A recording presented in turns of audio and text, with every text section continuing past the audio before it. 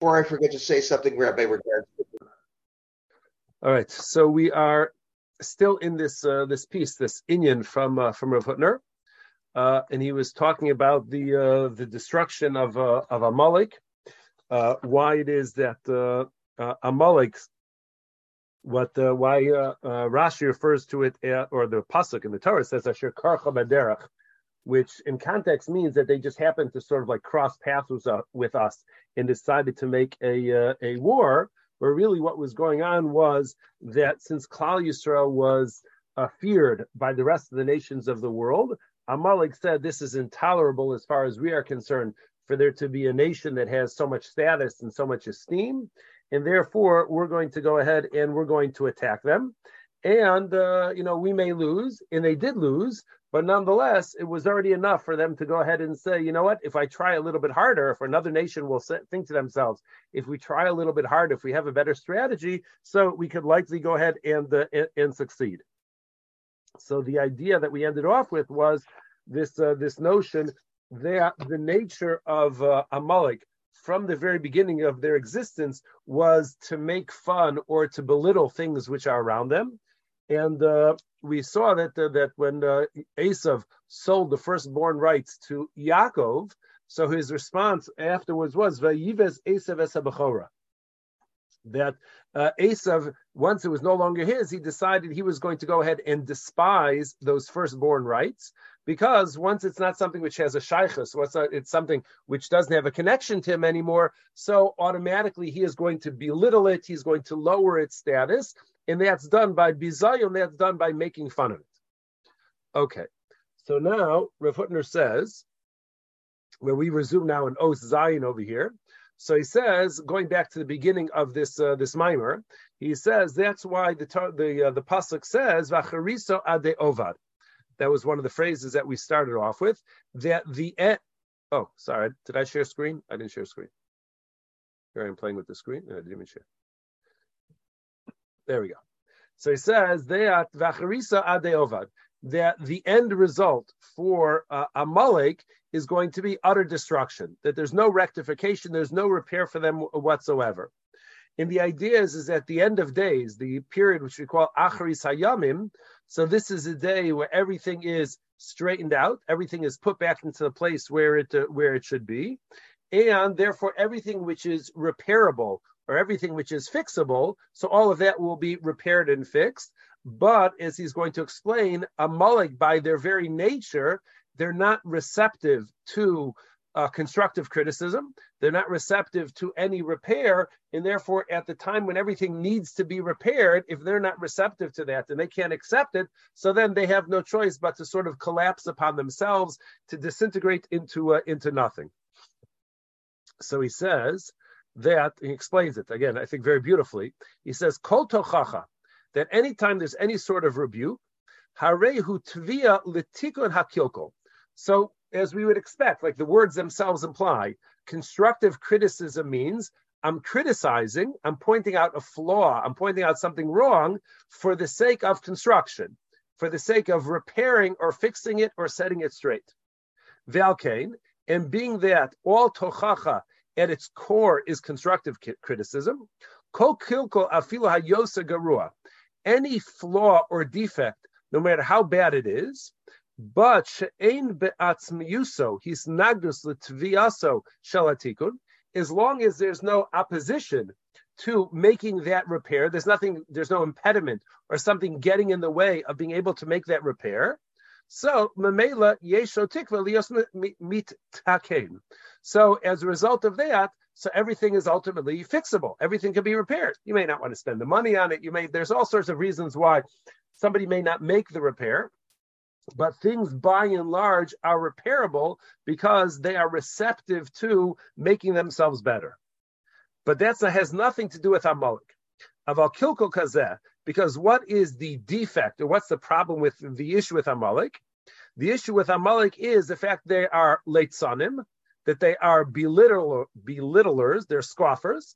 Shatzmeyuso hi akiras kocha shel tvias hatikum, that the very essence of who they are is to repel or to push back against any sort of constructive criticism whatsoever. They are not receptive to that message at all, and therefore, if they cannot hear that there's something which is wrong and that needs to be repaired, that needs to be fixed, so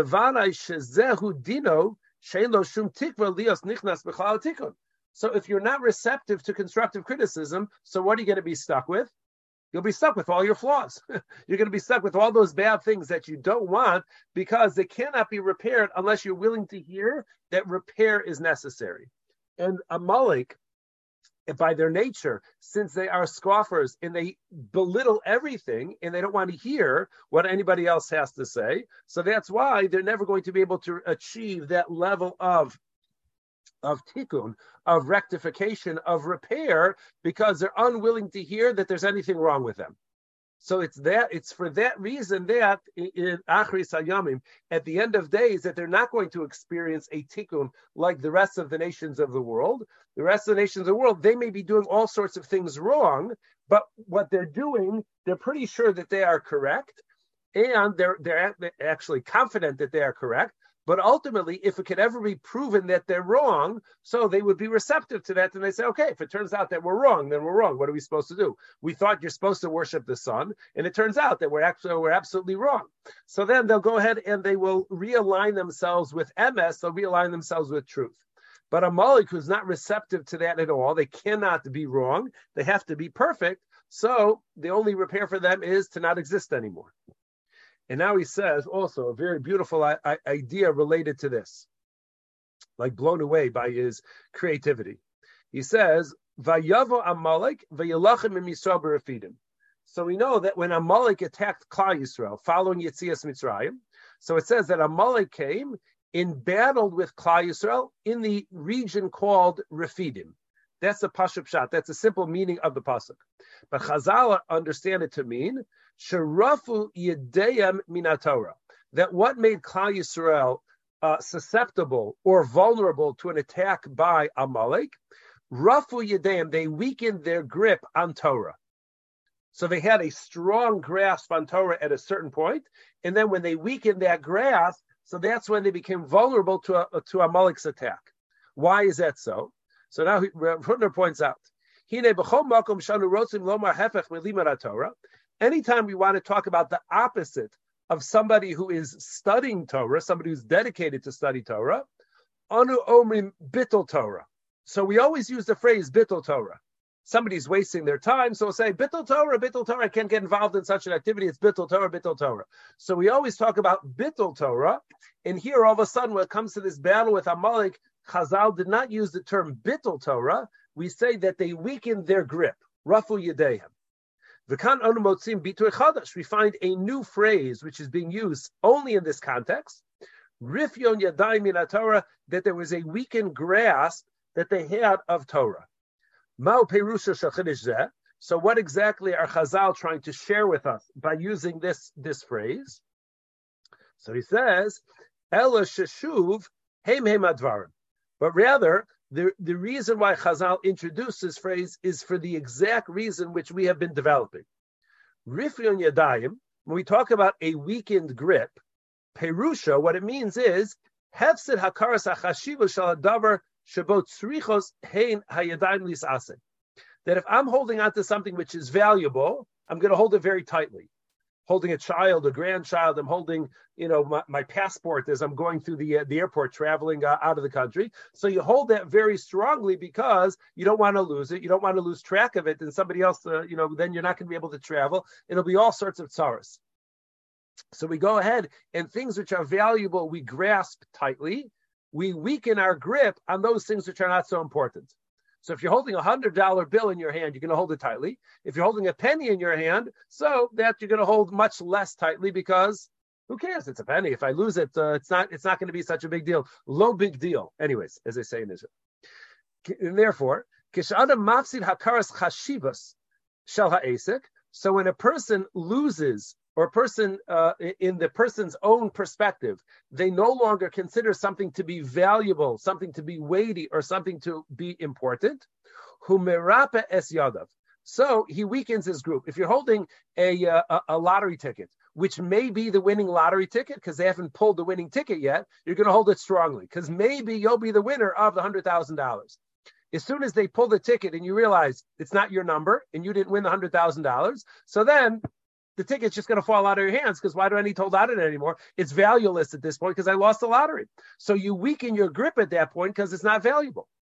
Therefore, he says, therefore, it's specifically in this battle with Amalek, in our interactions with Amalek, shekol inyano harisus binyan hachashivas. Because as we've explained, the whole idea behind Amalek is they take everything which is chashuv and they try and demean it, they try and belittle it, they try and lower it, they take away, they deny its importance. So at the exact moment that Klal Yisrael weakened their grip on Torah, that they no longer had such a strong grasp of Torah, that was the time that the nation, which represents belittling, in not holding things in esteem and having value for things, it's at that moment that we become vulnerable specifically to Amalek. And therefore, he says, now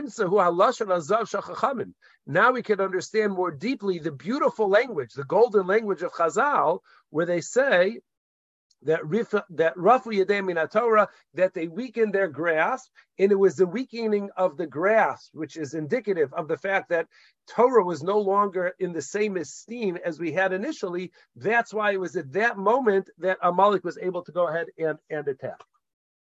And therefore, he says, this is the end of his idea. He says, so now remember that he was delivering this lecture, he was delivering this talk in the yeshiva in Chaim, Berlin.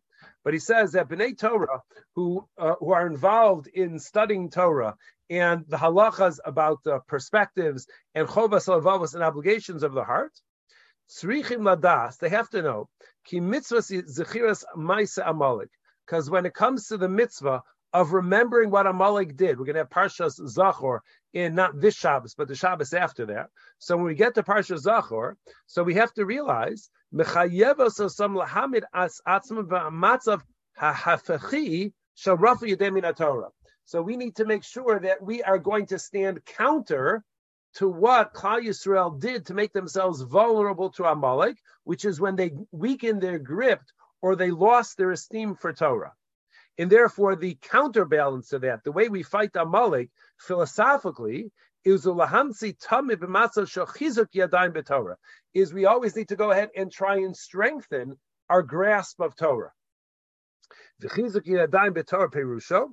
And when we talk about strengthening our grasp of Torah, what exactly does that mean?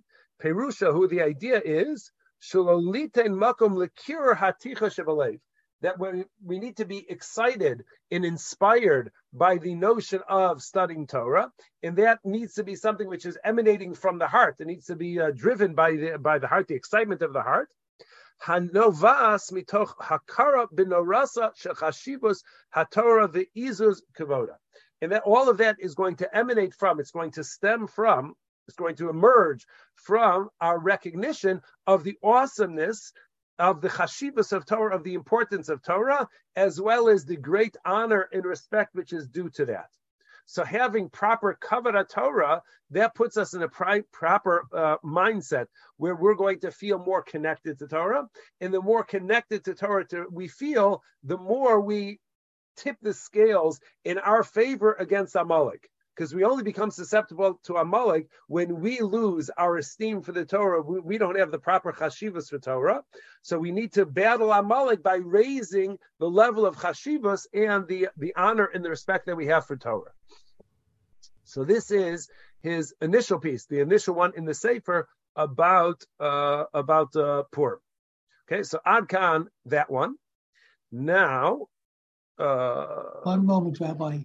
Yes. It's hard to believe that an entire nation, not even one, would doubt what the rest of the nation is saying. There always doubt is in any big group. So even with the Amalek, I would think that somebody would say, maybe that is right. Maybe you shouldn't scorn that. Maybe we should what? Should not make fun of that. Yeah. So yes, Chazal often talk about the perspective or the attitude of nations, And like we talked about on Shabbos, when HaKadosh Baruch Hu was trying to sell the Torah to the other nations of the world. So when it comes to Yishmael, nobody in Yishmael, there's billions of Yishmaelim. So none of them were willing to say, you know what, let's give it a try. Let's see what we could do. All of them collectively said no. All of Esav said no, and there was not one exception. So I think that by and large, when Chazal speak about these things, that the attitudes which are expressed are the feelings of the majority and not necessarily every last one. Okay, so now I'll stop that share.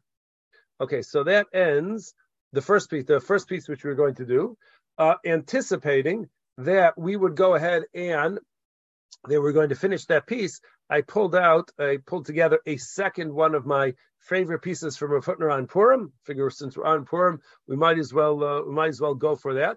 And here also, it's another piece which is very much Purim related, and it's something which I get blown away by his creativity, his creative thought, and the ability to take different things which seemingly have no connection at all, bring them together to develop a very deep idea. So here we have another. This is in Chaf Ches, as you'll see at the top. Inyan Chaf Ches. So he begins Rikudim de Purim. So he's going to give a talk. This is not a long piece, so hopefully we'll finish it tonight.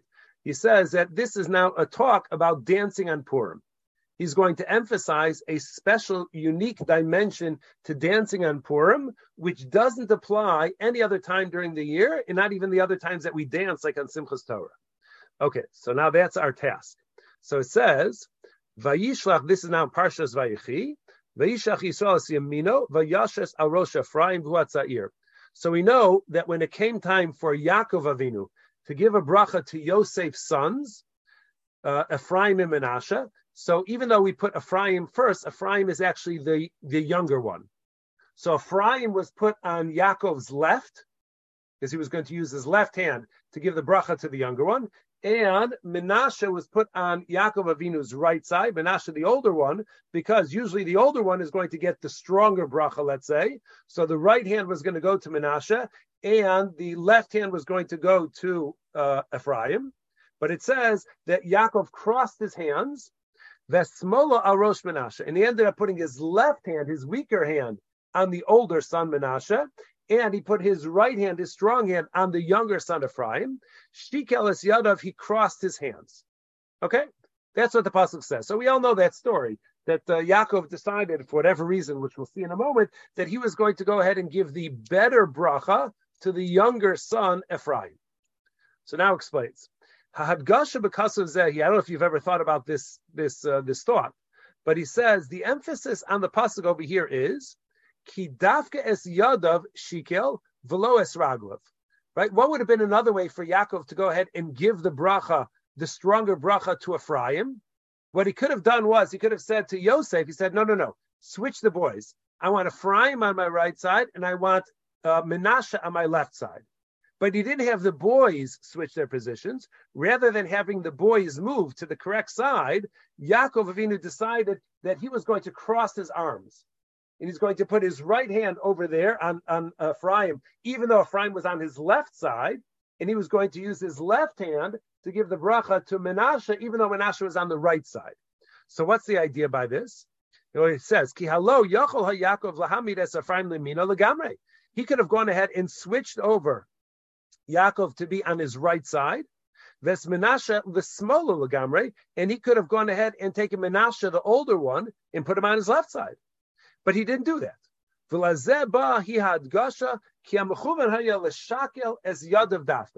Yaakov decided that the best way to manage this situation is to cross his arms. Now that already is a curious thing. Why did he think that that's the best way to handle things? So what he's saying is, Rav Hutner is saying that there are two domains. There's the domain of Yaakov's hands, and there's the domain of Yaakov's feet.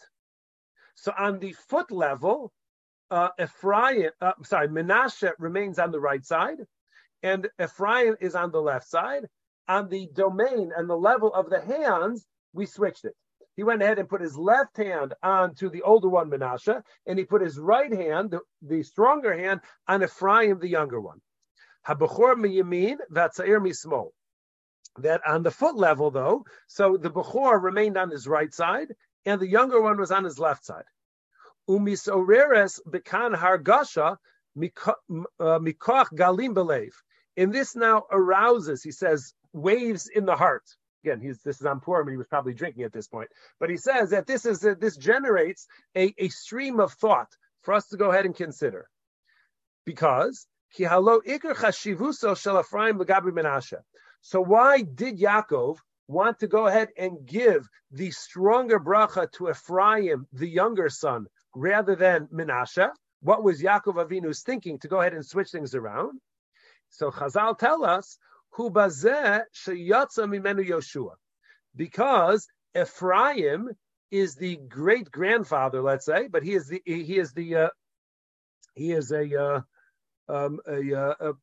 great grandfather of Yoshua, who he was an ancestor of Yoshua, and Yoshua shahaya harishon lilachem ba'Amalek, and Yoshua would be the first one to lead a war against Amalek.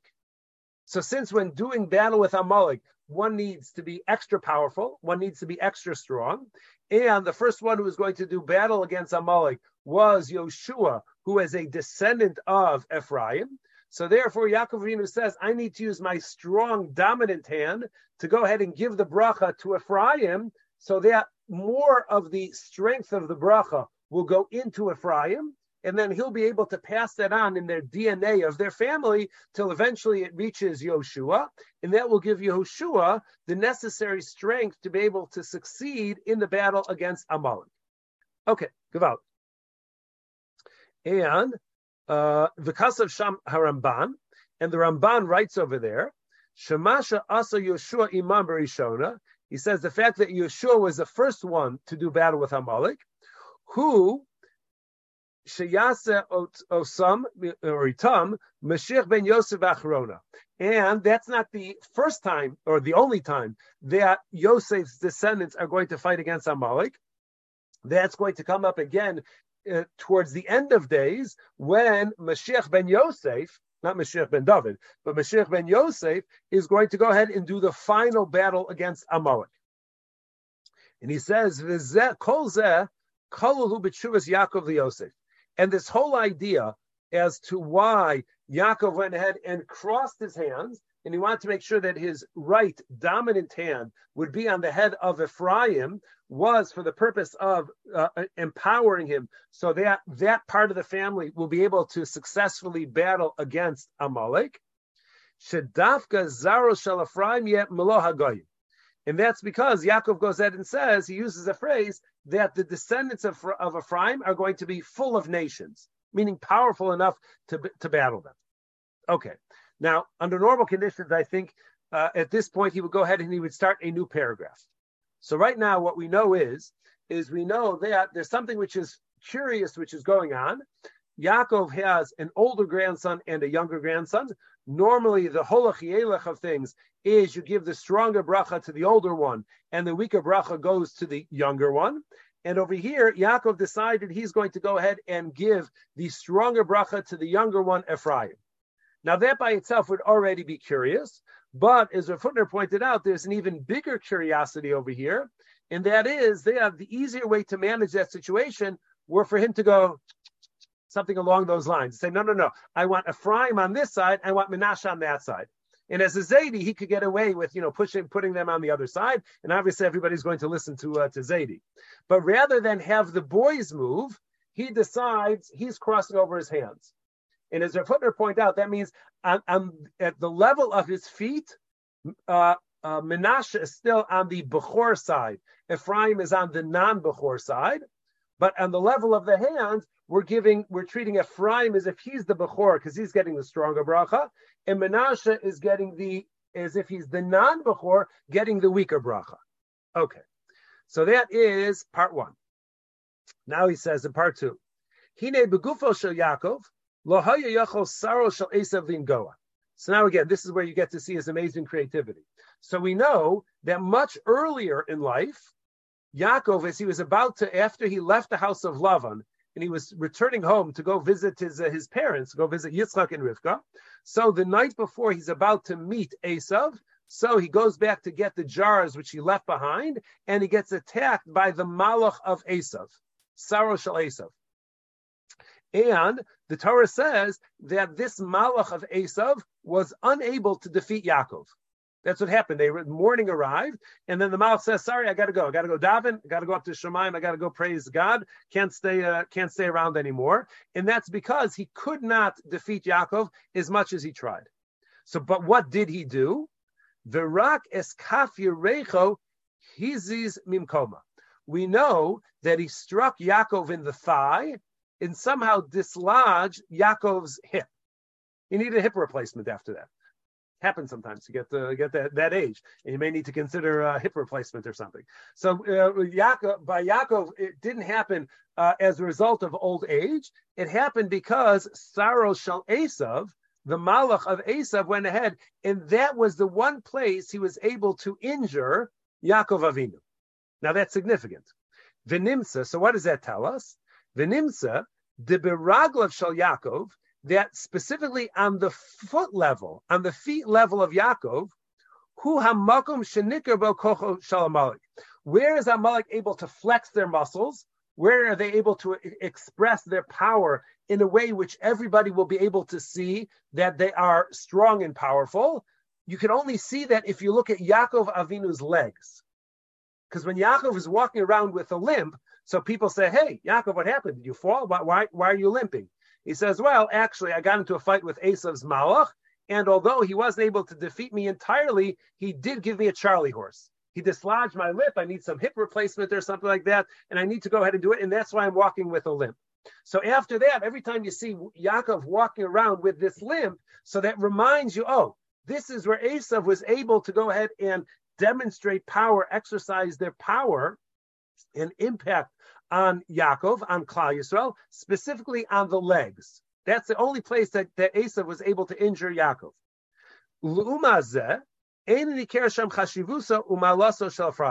So what that means is that Ephraim, remember Ephraim, who's the ancestor of Yoshua, who begins the first battle, has the first battle with Amalek, and that same family line, which will produce Mashiach ben Yosef, who will provide the ultimate defeat of Amalek.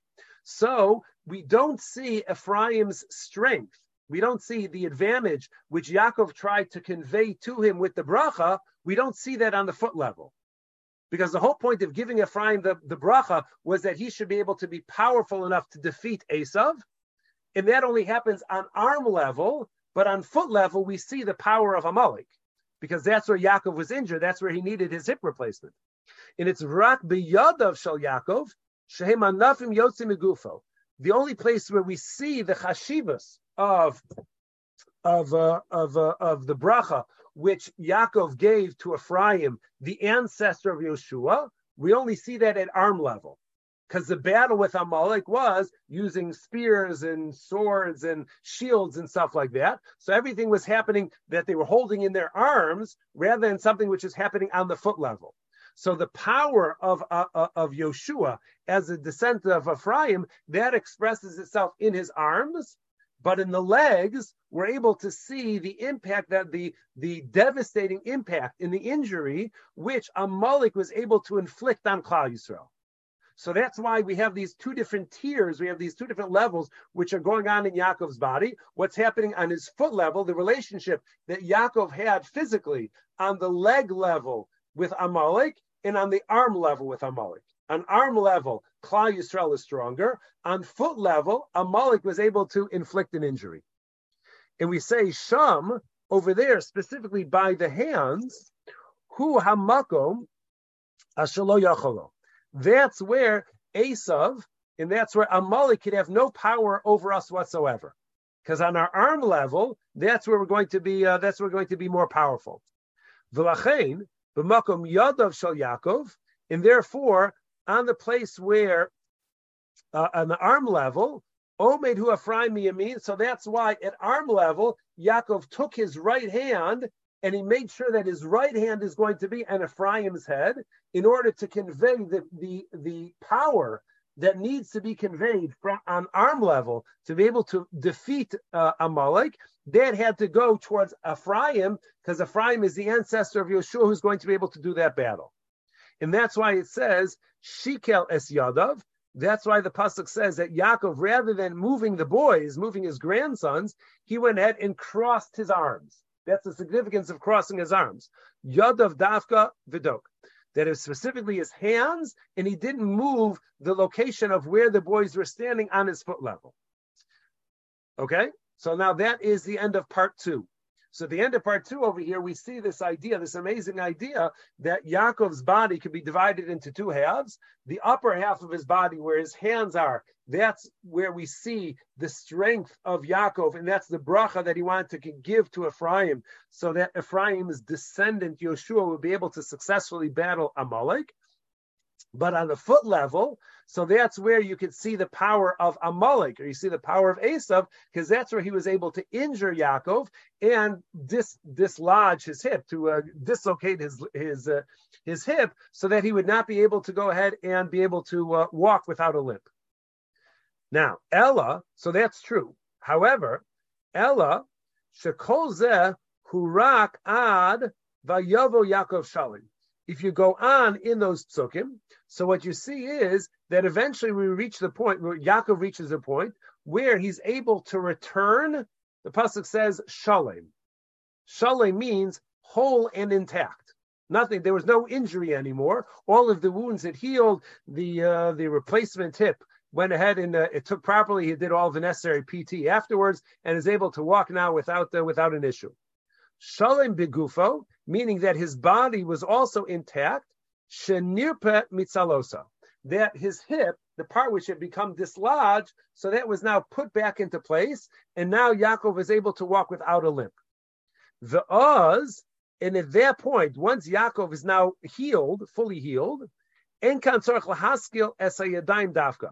So then it's no longer necessary to cross his hands, because now he's going to be more dominant, not only on the arm level, that he wants to give the right hand to Ephraim, but now he can move Ephraim even to his right leg. He'd be able to ultimately do, because even that once he heals, so now we no longer see the impact, the damaging, injurious impact which Amalek had against us. Ki az mispashetes hi hahaskala hazu gamal tocher aglayim.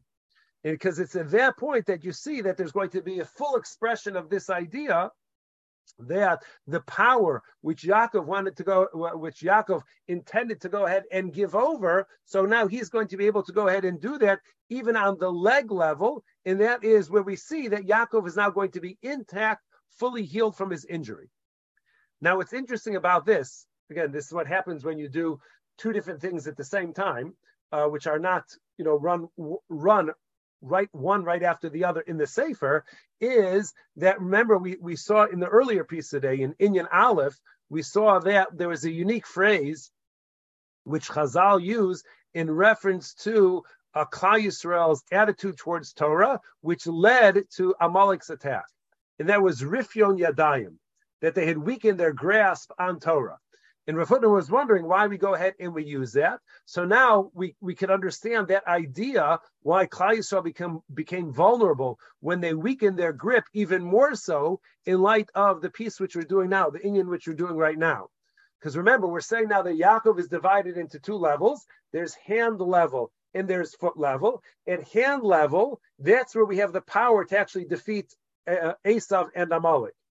And that's why Yaakov Avinu made a conscious choice to move his right hand over to Ephraim, because he wanted to give all of that power.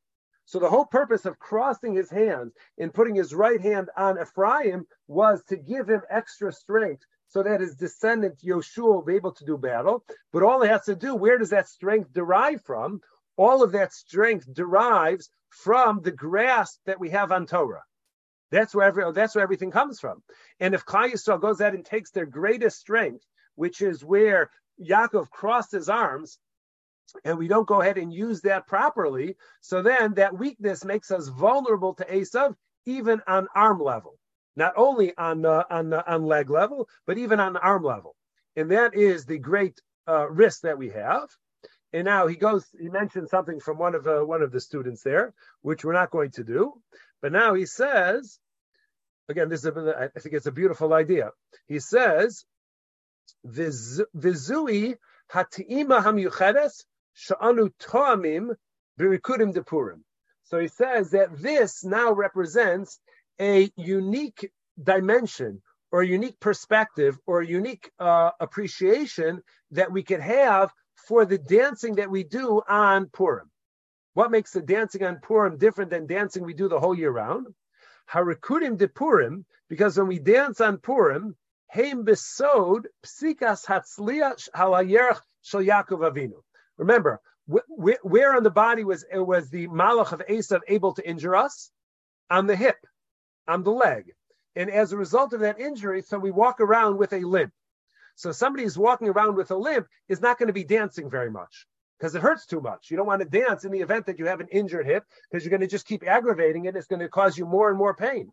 So when we dance on Purim, what we have to have in mind is the dancing that we're doing is a celebration of the fact that we have now healed from the injury which Amalek was able to inflict on us.